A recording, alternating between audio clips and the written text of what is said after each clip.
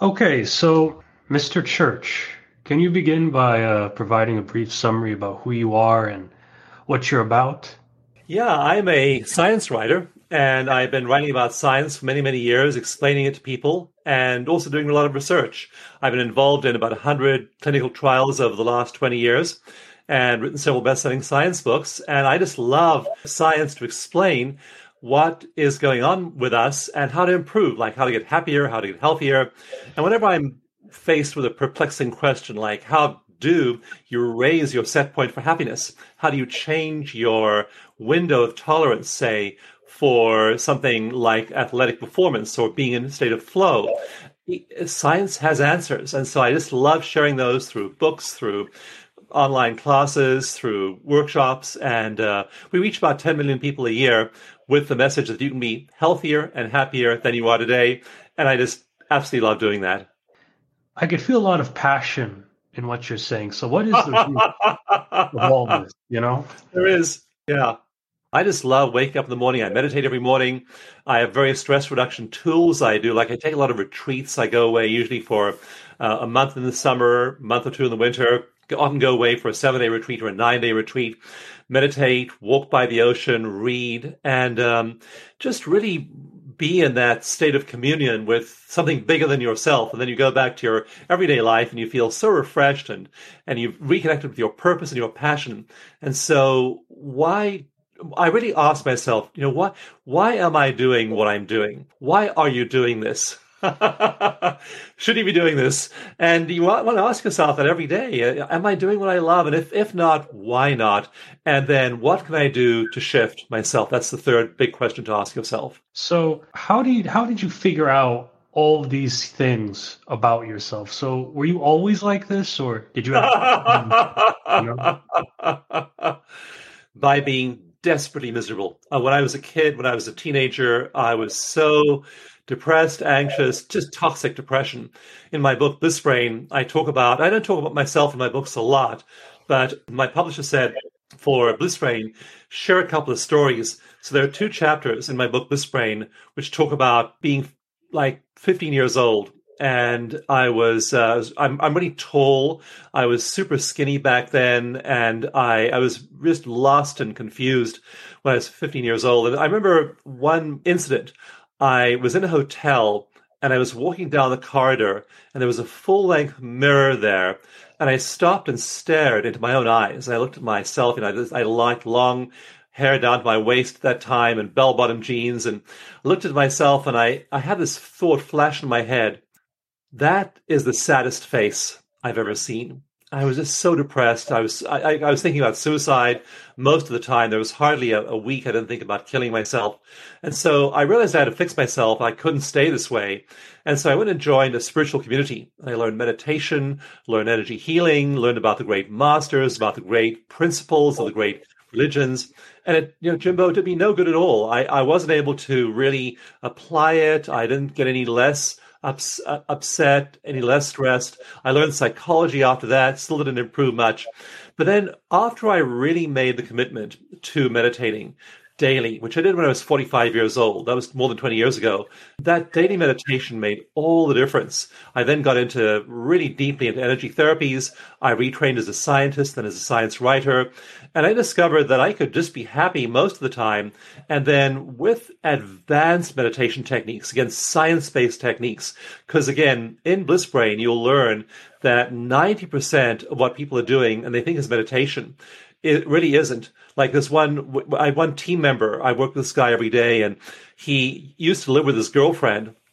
And in the morning, he'd wake up in the morning. He did not meditate himself, but his girlfriend meditated for an hour every morning. That morning, he got up, he was tiptoeing around the apartment and trying not to interrupt her meditation. And she heard one of his sounds he made, and she opened her eyes and she screamed at him. Now, I mean, is that meditation? Was she in a deep state? No, she was practicing resentment, anger, blame, negative emotion. And so what's happening in her brain is that all of those circuits are being reinforced day after day. She's getting angrier day after day after day, more resentful, more bitter, more stressed. And so most people are meditating in ways that are not helpful. So in Bliss Brain, I I summarize about 400 scientific studies that show what you need to do in meditation to really be effective. And there are things you have to do with your brain. You have to calm down a part of the brain called the default mode network, which is the network your brain defaults to when you aren't doing anything. But the default mode network is not a happy network. It's actually a very unhappy network. It's self-obsessed. It's obsessed with the future, with the present, with the past. It's anywhere but being in the present moment. And so that's where most people are in meditation, and the meditation is not effective. So you need to learn effective tools. And when you learn those, our research shows that you start to produce a certain brainwave. It's the highest brainwave. It's called gamma. It's from your brain's firing. The neurons are firing at over 30 cycles per second, can go all the way up to hundreds of times a second. And people in those gamma states are really creative, really inventive, really joyful. And research shows that when you meditate well, you go to gamma. In some studies, like one study I talk about in the book, these neuroscientists were in a control room looking at a Tibetan monk in an MRI. So they're the guy's in a scanner, and they tell him, okay, now we're going to measure your brain waves, and we're going to see how they change as you meditate. So they got his baseline reading, and then they were expecting when he meditated, his gamma level would increase. His happiness wave, his creativity wave would go up. Maybe, 10%, maybe 15%. It went up 700%. And these guys in the control room, they were just totally, they'd never seen a brain behave that way. And he did it over and over and over again in big randomized controlled trials of Tibetan monks. They've learned the same thing. Over a sevenfold increase in happiness. So these states can make you seriously happier. So this brings about a lot of interesting things that I'm thinking about. What are some common misconceptions that most people have about meditation, or what you had about meditation initially? That it's spiritual. I don't mean to knock religion. I have the greatest respect for people who are religious. And I was raised as a Christian, and people think that meditation is spiritual and spirituality is going to make you happier. And it might, but often spirituality is running away from the real world. People are just going to the monastery or to the ashram or the retreat center, and they're escaping their lives for a while, coming back to the same old reality, because their brain is used to firing in a certain way. And when you're at those set points of happiness, of joy, of creativity, it's hard to change them. So the biggest misconception is that it's spiritual. And what I have people do instead, and this is free on the web, anyone can just Google this, go to this website, download free meditations. We have tons of free meditations available online. And it's called eco-meditation. And it's not something I invented. It's just a combination of things like self-hypnosis, like heart math. I mean, the Heart Math Institute has put together this beautiful package getting you to heart coherence. Then you're in heart-brain coherence. And coherence just means that your brain waves and your heart cycles are in a certain regular rhythm.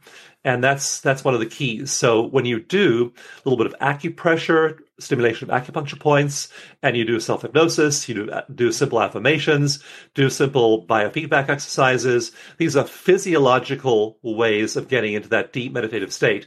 And it turns out when you do these things, even if you don't believe in anything, I mean, there are atheists and agnostics and people who are mad at God, who do these meditations, and they reach these immediate peaceful states. We get emails from people in customer support every week. One woman emailed us and said, her name is Tony Tomlinson. She gave us permission to use her quote. She said that I'm burned out on life, burned out on parenting. I'm in high cortisol stress mode 99% of the time. I failed every meditation method I've tried. And Dawson, when I sat down to do your 7 steps, like heart coherence, like neurofeedback, like doing these things you have in your meditation method, my mind told me, Tony, you'll just fail again. But when I hit step number 3, and step number 3 is really being in your heart. When I hit step number 3, suddenly I was in this ecstatic state, and tears of bliss began to roll down my cheeks. I was where I wanted to be all this time. And that's the magic of science. This isn't my stuff. It's just science and solutions other scientists have found. over the last 30 years or so. Now that we have high resolution MRIs, it's like your cell phone or your computer screen. The resolution of EEGs and MRIs has been getting sharper and sharper and sharper for the last 20, 30 years. And now we can see what's going on even at the level of a single neuron in the brain. And these are giving us ways of analyzing brain waves and guiding people to these effective meditation techniques. And we're seeing people get there really quickly as a result. So you don't have to be spiritual or religious. You can be. There's no law of the cosmos saying that if you're a Buddhist or a Hindu or a Jew or a Taoist, you can't get there. But you can get there regardless of your beliefs. That's quite interesting. And there's different types of meditations, right? So there's, transcendental, there's mindfulness, there's some people that use the beads. There's yoga, movement, qigong, grounding. There are basically 7 kinds of meditation that I cover in Bliss Brain. And I encourage people, so this method is just a combination of things that'll get you there, but you can do it while you're walking, as part of a walking meditation or qigong or movement. You can do it while you're doing other kinds of meditation. Like my friend Jack Canfield, who is the co-author of the Chicken Soup for the Soul series. He uses my meditation method, and then he does his meditation method. With his students, he'll do that first. So there are different styles, and you want to play around, like maybe Qigong really is good for you. Maybe yoga really moves the needle for you. Maybe it's the breath work that does it for you. So I encourage people to play with all those different styles of meditation and see which one works best for them. So is there any best meditation technique, or is it the one that you can stay consistent with? Well, it's a really good question. And one interesting finding we're now seeing in studies of meditators is that it changes over time. So the person that was getting a lot out of chanting, for example, for a few years, now suddenly chanting's not moving the needle. How do we know that? We hook them up to an EEG, look at their brain patterns, and discover the default mode network's turned on. Now, what you want to see is the default mode network turned down. It's the self-referential thinking network. In other words, I'm thinking about me. And you want to dial down the activity of those brain regions because I call it the me show. The me show usually is the suffering self. It's all the bad stuff that happened to me in the past and all the bad stuff that might happen to me in the future. And for your ancestor 100,000 years ago, running that script, the tiger that almost ate me yesterday, the tiger that might eat me tomorrow, that was very important for your ancestor 100,000 years ago to obsess about that tiger. And so our brains have developed this default setting of going to thinking about that whenever there's unused mental capacity available. But nowadays, there are no tigers. No one's getting eaten by a tiger. No one's having to fight in a war, very few of us anyway. And so our brains then default to thinking about, my wife pointed out to me today, this shirt doesn't really match this T-shirt. Oh, good Lord, I've mismatched clothes. I'm thinking about, what will I do next? What did I do yesterday? What deadline am I missing? I'm worried about all this stuff, and I'm not in the present moment. And so you really need to get to the point where you shut down the default mode network, and then you dial up the empathy network. And what we see in people who are master meditators is they've learned to dial down that suffering self. They've learned to dial down that part of the brain. That's how we know it's an effective meditation for them, because their default mode network goes dark, and their empathy and compassion and joy and happiness circuits, again, 700% increase in happiness. So those are super happy brains. And the good news is they get happier.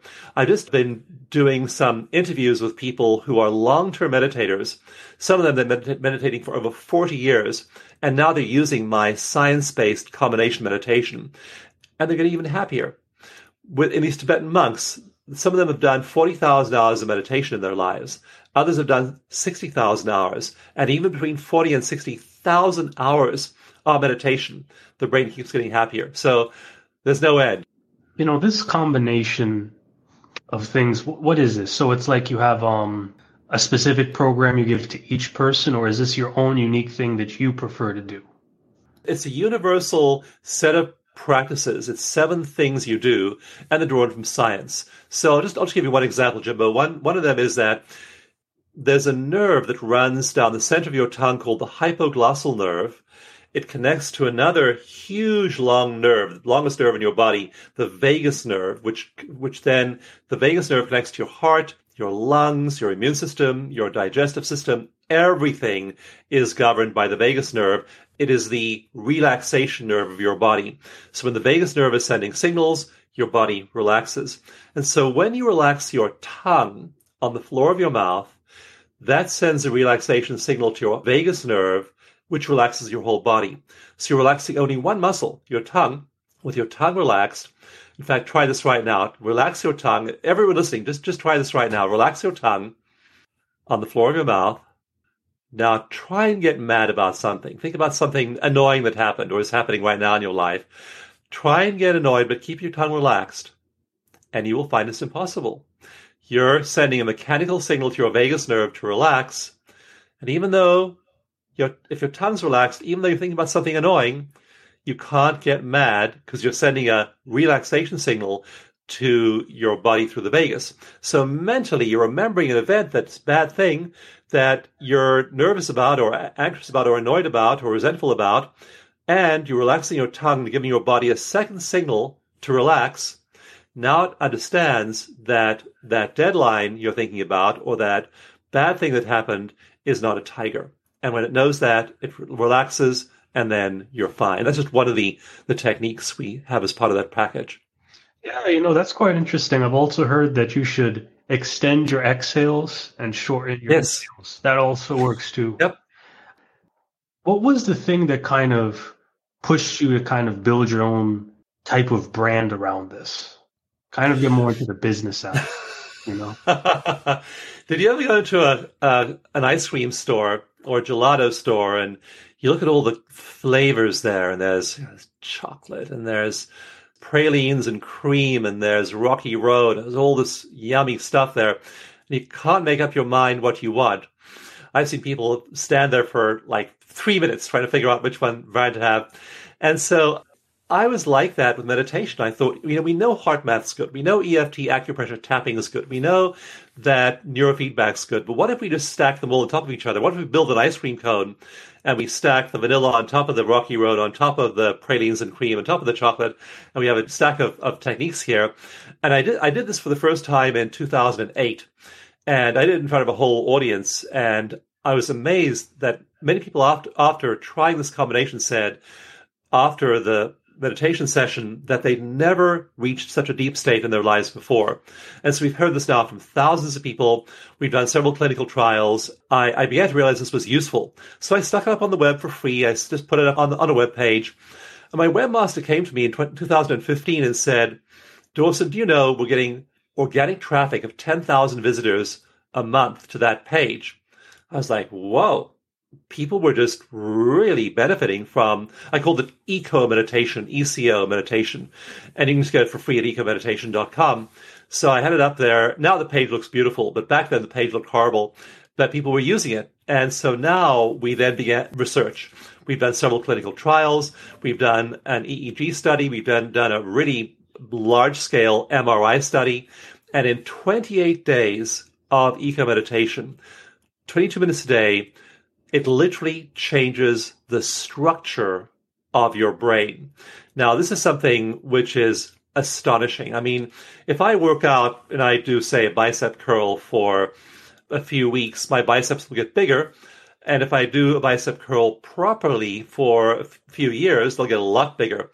I looked up the size of the biceps of the average man, and it's something like 13 inches.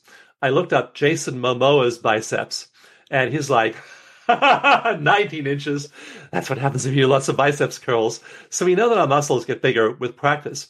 What is underappreciated is how quickly our brains change with practice. In Bliss Brain, I had the story of one TV journalist, and he wanted to learn mindfulness meditation, but he had a TV crew at his disposal, so he took the whole crew into an advanced neuroimaging lab where they measured every single component of his brain down to the last neuron, and they saw how much volume there was in each part of the brain. He then began to meditate for the next few weeks. After 8 weeks, he went back in the lab. They measured his brain again, and several parts of his brain had grown by 3 or 4% in only 8 weeks. So our brains are remodeling really quickly. The emotion regulation part of his brain, a little bit of tissue in the center of his brain that regulates emotions, you don't get annoyed, you don't get upset. If there's enough tissue in that part of the brain, the emotional regulation circuit grew by 22.8% in 2 months. People have no idea that they are actually remodeling their brains by what they do with their minds and their consciousness. So with eco meditation, we found that in just 28 days, people were shutting down the default mode network, lighting up the empathy and compassion networks, and they were feeling much, much better. It's quite interesting. And what happened to the amygdala as well? Because I've heard with some types of meditations, the amygdala also shrinks as well. And the amygdala is sort of the fear kind of signals. Yeah. Yeah, in this brain, I call it the fire alarm of the brain. When it sounds, it sends a signal down through the nervous system and you freak out. I mean, you're full-fledged fight or flight. And the amygdala is really important. And what happens in long-term meditators is it atrophies. It's like a muscle you don't use. It just starts to wither away because you aren't in fear mode. You aren't in stress mode at all. There's an amazing story of compassion about this Tibetan monk who escaped from Tibet, made his way to Dharamsala, where the Dalai Lama lives, and met with the Dalai Lama. His monastery had been destroyed by Chinese troops, and the monks had been tortured, some had been killed, they'd been driven out of their monastery. And the Dalai Lama said, it's 1,000 miles from Tibet, from Lhasa to Dharamsala here, and you've been on a long journey, you've been through this nightmare experience, what was the moment of greatest danger to you in that journey? And he held up his hand, the monk held up his hand, and he had a little finger and a thumb, but all these 3 fingers were missing. And he said, Chinese soldier, cut off my fingers. And when he cut off this finger, it was so painful, I didn't know how I would even survive the pain. When he cut off this finger, it was even worse. But when he cut off this finger, that was my moment of greatest danger because I almost lost my compassion for him. When he cut off the other 2 fingers, I thought, what is it like to be a Chinese soldier cutting off the fingers of a Tibetan monk? My moment of greatest danger was when he cut off this finger and I almost lost compassion for him. Now think about that story. How do you maintain compassion for people who are hurting you, injuring you, neglecting you? And yet these monks are so centered in compassion sometimes that their amygdala isn't firing. So over time, that amygdala shrinks. I mean, a lot of these people in these master meditators, they did not have easy lives. They had very difficult lives, and they have learned to be calm and stable through it all. So that's what you eventually get to. The amygdala shrinks. Another part of the brain that shrinks is called the nucleus accumbens, and that's involved in cravings. If you're craving chocolate, alcohol, drugs, cigarettes, whatever, the craving part of the brain shrinks. You become just a super calm person. In fact, I wrote Bliss Brain in 2018. And in 2018, my house had just burned down. On October 9th, 2017, there was a terrible wildfire. It swept through California with gale force winds up to 70 miles an hour. My wife woke me up at 12:45 a.m. We looked out the window. There was a wildfire racing toward our home. We literally sprinted to the car and drove out through the flames. We had no time to get anything. We lost everything. Suddenly, we had no possessions at all. Our office burned down. All of our files and our computers, everything was gone. And we had a very, very difficult couple of years. It was just losing. We lost all our money. Our retirement fund was just drained by having to deal with all of the aftermath of the fire. So we wound up heavily in debt. I'd have an operation. And I wrote a book that year called Bliss Brain because I was meditating. And I was in these extraordinary states of bliss every single day. I basically was, even after the fire, 3 or 4 days later, we were meditating together. My wife and I would meditate and we would feel, we certainly, 22 people died. 8 of our neighbors died within 1,000 yards of our house. We mourned them. We mourned the people who died. We mourned the tragedy of 5,400 homes being destroyed that night. It was not like we were just had a big smiley face on our faces all the time, but we were resilient. We had the hardware in our brains of knowing we would survive. We never doubted. We were never afraid for a moment running through the fire to the car. So that's the first chapter of my book. Bliss Brain is called Fire, and it tells that, and then the whole first year after the fire, what happened. But you can be extraordinarily resilient. And that's the message of the book, the neuroscience of remodeling your brain for resilience, creativity, and joy. That's the subtitle. And your brain gets not just your mind being resilient, a state of resilience, your brain has the hardware of being resilient. And when you have the divorce, you have the job loss, you have the financial crash, you have the pandemic, you are emotionally stable because you have the hardware of resilience inside your brain. So some parts of the brain grow, some parts shrink. You wind up with a remodeled brain that is just a really nice place to live. I think generally we all have a different view about where the best place to learn meditation is. Sometimes people have more of a look towards Eastern teachings of meditation are better, Western teachings of meditations are better. Which one do you think understands it and explains it the best? Meditation is really a means to an end. The goal of meditation isn't to get better at meditation. It's actually to get to the point where you no longer need to meditate. And that happens after a while doing this. So there are various ideas and philosophies, and the ones that you want to look at are what is science-based.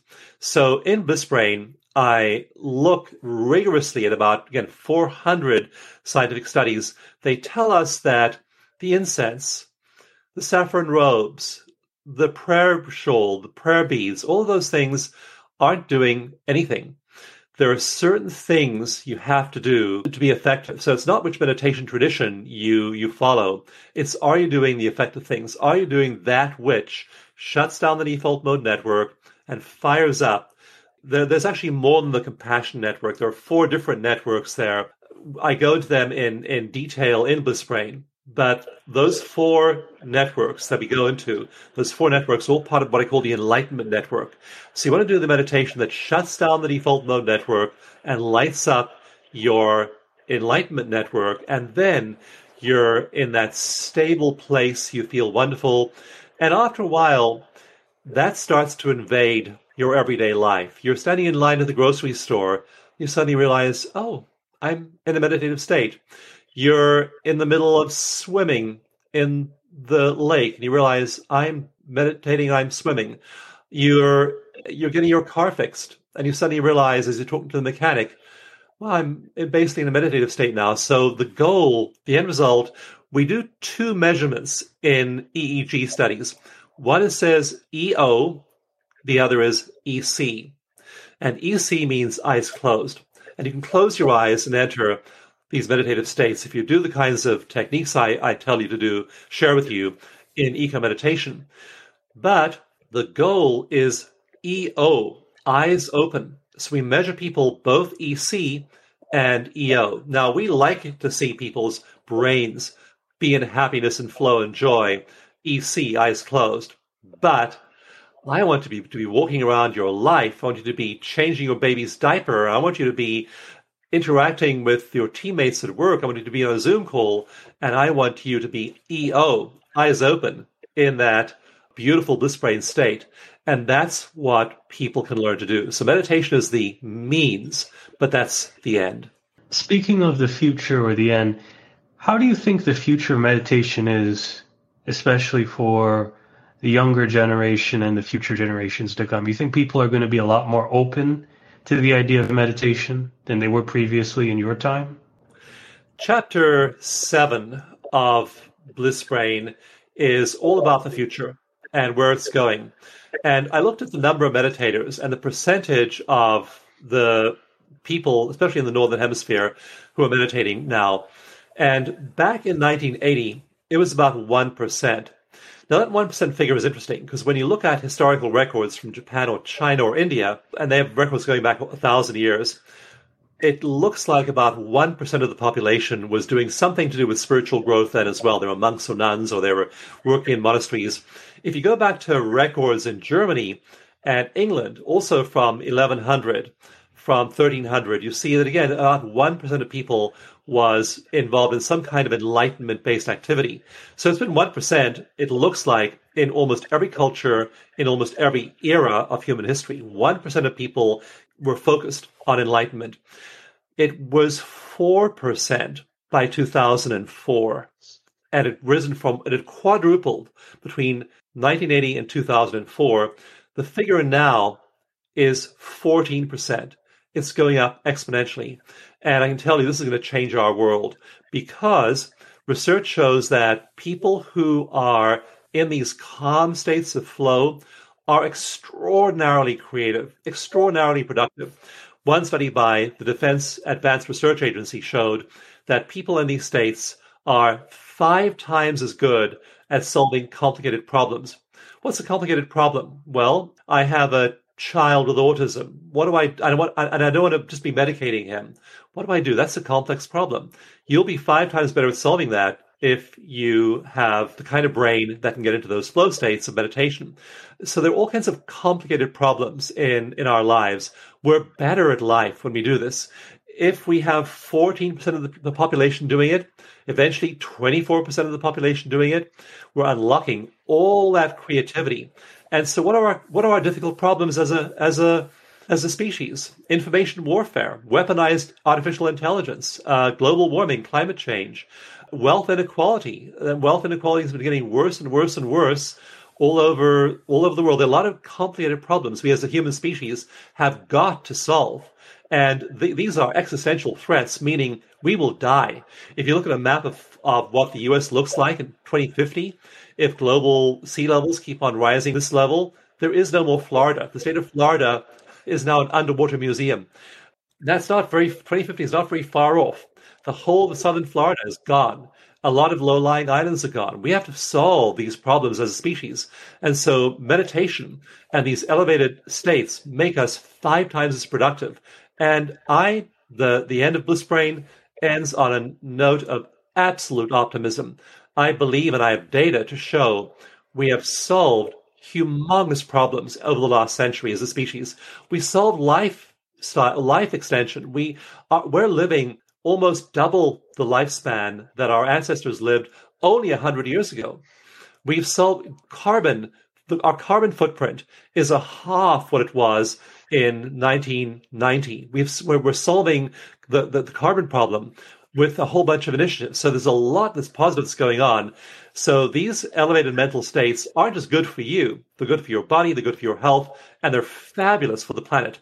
So we're going to have a fabulous planet in the next century, driven by these highly productive people who are meditating, who are loving, who are compassionate, who are socially engaged. You don't go into the monastery and just have a good life all by yourself. You are protesting sometimes. You are writing to your Congress member. I've testified before the U.S. Congress committees twice.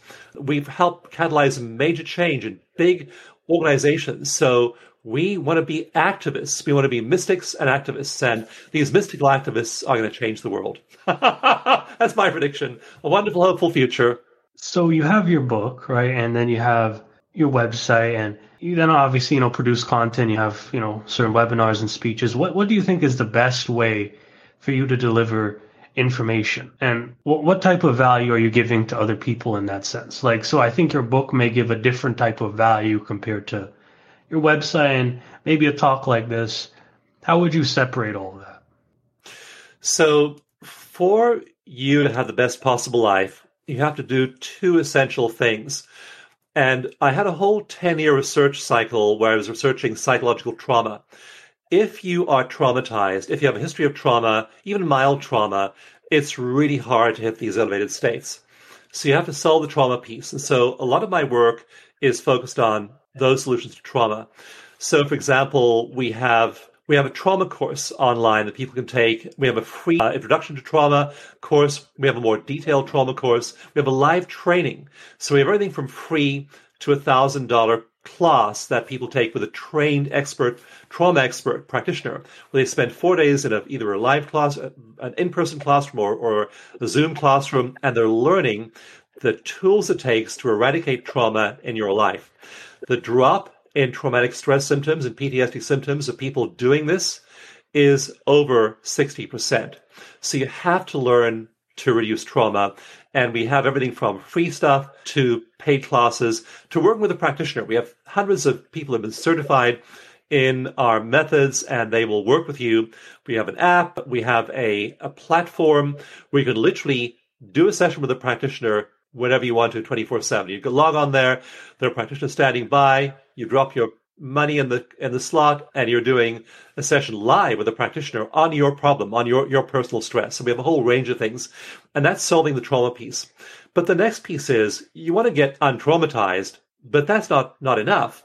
You want to then express your full potential. You want to be living that inspired, passionate life, fulfilling your life mission and your life vision. And so that's where Peak States comes in. So we have a whole bunch of things to do with bringing you to peak states.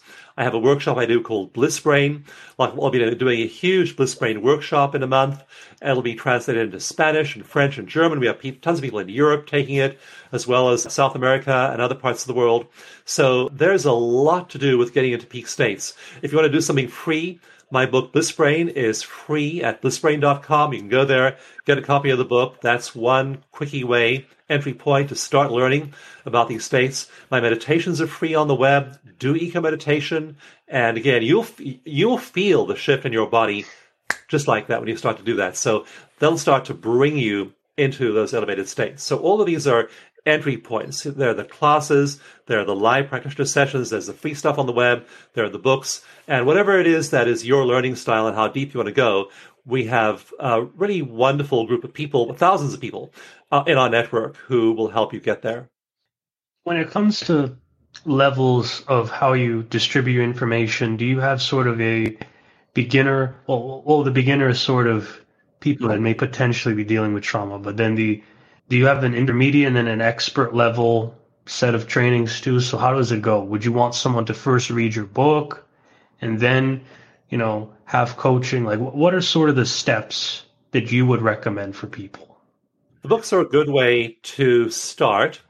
And so reading a book is a good way to start. The best thing to do is to download my free meditation manual and then just use that to give yourself an idea of where you can go.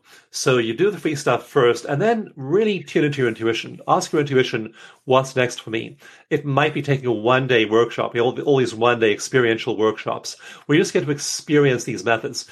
By the way, those are also very, very effective for reducing stress. We've done research showing they reduce people's baseline cortisol level by over 20%. So your cortisol goes down, your immune system gets a big kick upward, big boost from them as well. So that's one thing you can do. But we really encourage people to go deeper, especially in the trauma piece. So we have a 4-day training, and that is offered by our certified trainers all over the world. There are trainings in Europe and Australia and South America and North America, Canada, and that's also virtually. And that's where you really get into these methods and you clear all your past trauma. So that's what you can do at the next stage. And then we have people who become practitioners. And that is a wonderful journey. It takes about a year to do that. Costs several $1,000s. You have a mentor who's actually mentoring you, reading your cases, guiding you, doing video calls with you. So that's sort of the highest level of engagement is our practitioners and our mentors and trainers. And they're just brilliant people. They're affecting the lives of literally tens of thousands of people every year. Work with them doing live sessions. And the transformation we see in those, we measure it. We're not saying, oh, you'll feel better.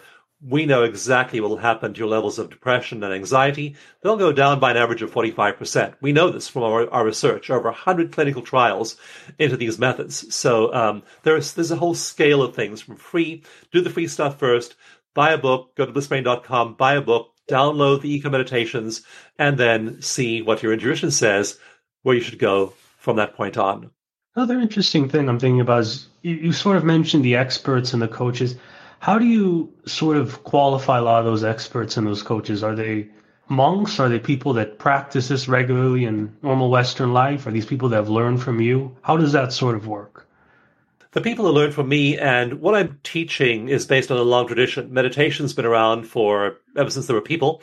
And so even though what I'm teaching is eco-meditation is a science-based version of meditation, its history goes back thousands of years. We've just refined it and tweaked it based on neuroscience. Yeah, they're practitioners. And so they're from all walks of life. Some of them are professional psychotherapists or psychologists or psychiatrists. Others are medical professionals like doctors and nurses. Many of them are like one woman I just talked to recently was a hairdresser, and she wanted to help people, and she wanted to help them do more than look good on the outside. She wanted to help them feel good on the inside. So she retrained and is now a superb practitioner. Another one of our practitioners was a classical violinist. And she was so nervous about doing this. She said, I have no confidence about doing this with people because I have no background in offering services to people like this. And so we trained her. And she just took off from the first session she did with another person. She totally took off. She now offers trainings to other musicians. We have the people in all walks of life, but they're trained to offer EFT as part of coaching. They're trained to offer these methods as part of groups of people. Often they'll have like therapy groups where they're all in a circle, all on a Zoom call, work with each other. So we train them, and then whatever their specialty is, some are focused on childbirth, others are focused on veterans. We've given free treatment to over 20,000 veterans with PTSD. So some of them work with traumatized populations. Some of them work, say, on men's issues, women's issues, sports performance, money, relationships, love relationships, marriages. There are a bunch of them that work on love relationships. A lot of them work on weight loss and body image and diet because everyone knows what they should do to exercise, eat better. Do they do it? No, they don't. That's why you need a coach or a therapist to help you. So they're focused on specialties like that. It's quite interesting. So how would a health specialist meditation work, for example? Typically, you would meet with your practitioner, you describe your problem. They'll also be using acupressure and visualization and other kinds of advanced techniques. So they're going to have you centering and grounding yourself in the very first moment. So they'll have you describe your issues. They'll almost always have you tune into your body because working at the level of the mind only isn't a lot of good if your body is still in fight or flight. You can't make positive change happen at the level of the mind if trauma is embedded in your tissues. And so that is the tense shoulders. That's the wrenching feeling in your gut. That's the tension across the back of your spine. And so they're going to have you tune into your body. And then your body's going to start to give you messages. Your body message might be something like, wow, I'm getting in touch with the boy when I was 6 years old and walking home from school. And there was a boy in his yard, a 9-year-old boy from a later grade in my school. And as I walked past his house, he would pick up rocks and throw rocks at me. I was terrified of walking home past the boy. So we'll have you work on that. And it turns out that your fear of public speaking is actually a fear of being seen by the boy when you were 6 years old. So we'll often have you tune into your body and then find those messages that you got from your body about safety when you were really young. So when you were young, it was really smart to not be seen. You didn't want to be seen by the boy and have rocks thrown at you. So that was, in psychological terms, it's called adaptive. That was adaptive behavior. It made sense to sneak past the boy and not get seen.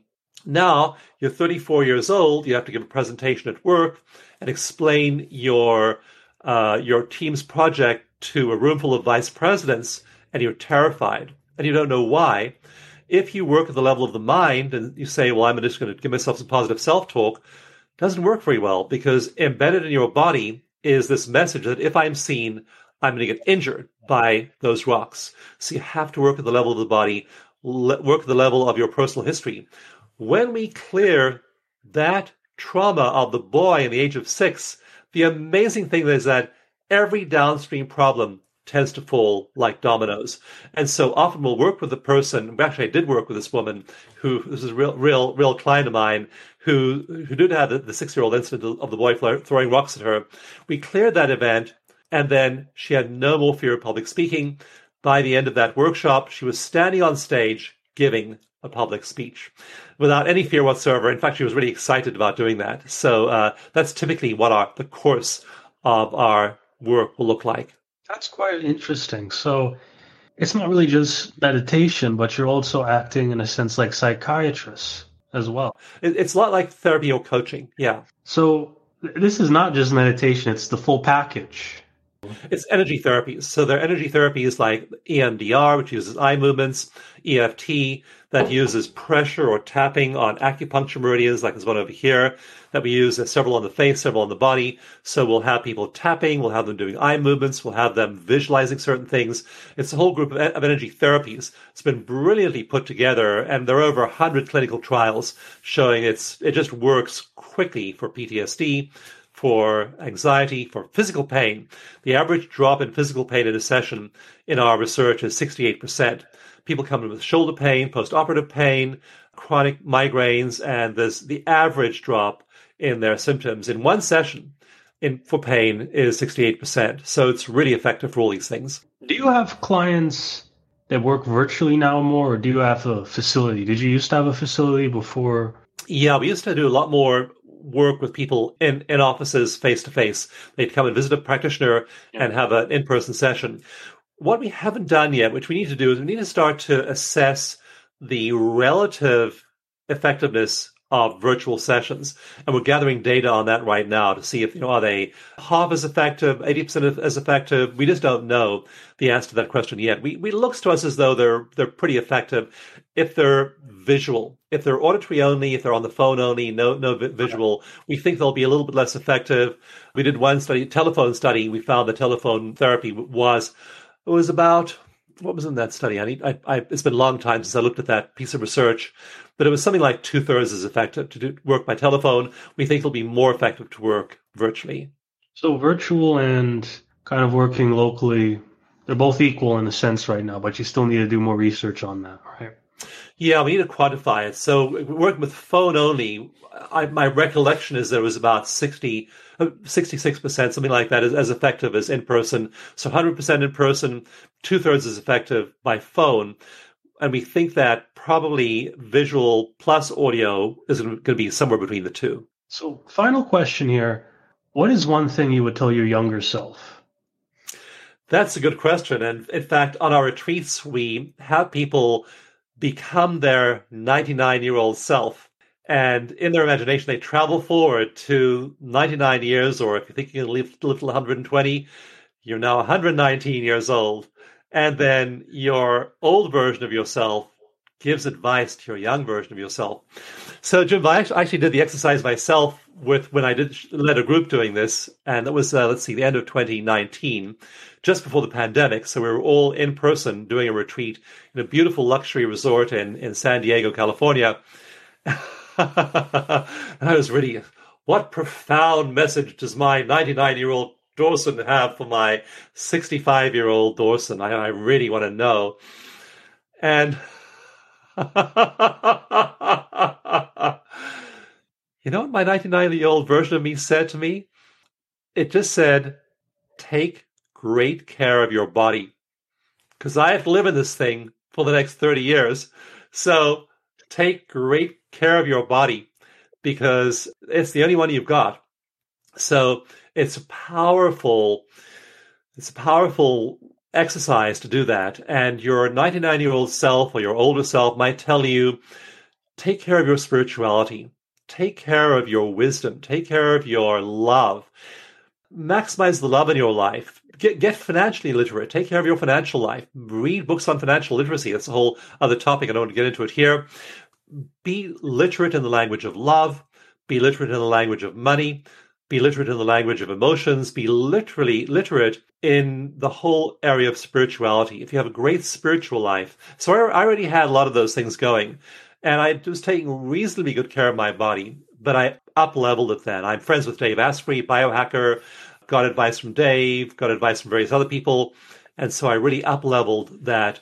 And so you want to consult your older self and ask your older self, what should I do? Which areas do I need to sharpen? The areas I'm really struggling with now, improve them. Areas that you're really doing great in now, aspire to mastery, become great at them. If you aren't good at something, become good. If you're great at something, become greater, become a master. Well done. Well done. So this was an excellent conversation. It was a pleasure having you here. And any final words or? Yeah, just relax and love yourself through it all. Like, there are also things that we don't do well. There are some things that I've never done well, and I just love myself doing them. So let yourself off the hook. Don't be hard on yourself. Aspire to mastery. When you fall flat on your face, laugh it off and keep on going. Our research shows that most people are living in a really small band of happiness that is far lower than they could live in. And I'd encourage you to shoot for the moon. I know from research you can get 7 times as happy as you are today. Go for it. Why live one day at that lower level, lower set point of joy when you can have bliss brain, and you can have it even when your house burns down, you lose all your money, you have to have an operation. I can tell you for real, you can still have that life of joy if you've created the conditions in your brain for that. So just love yourself, live joyfully, and aspire to the best possible life, because you have this one life now and you may as well make the most of it. Great having you, Dawson. It's been a real pleasure. Thank you so much.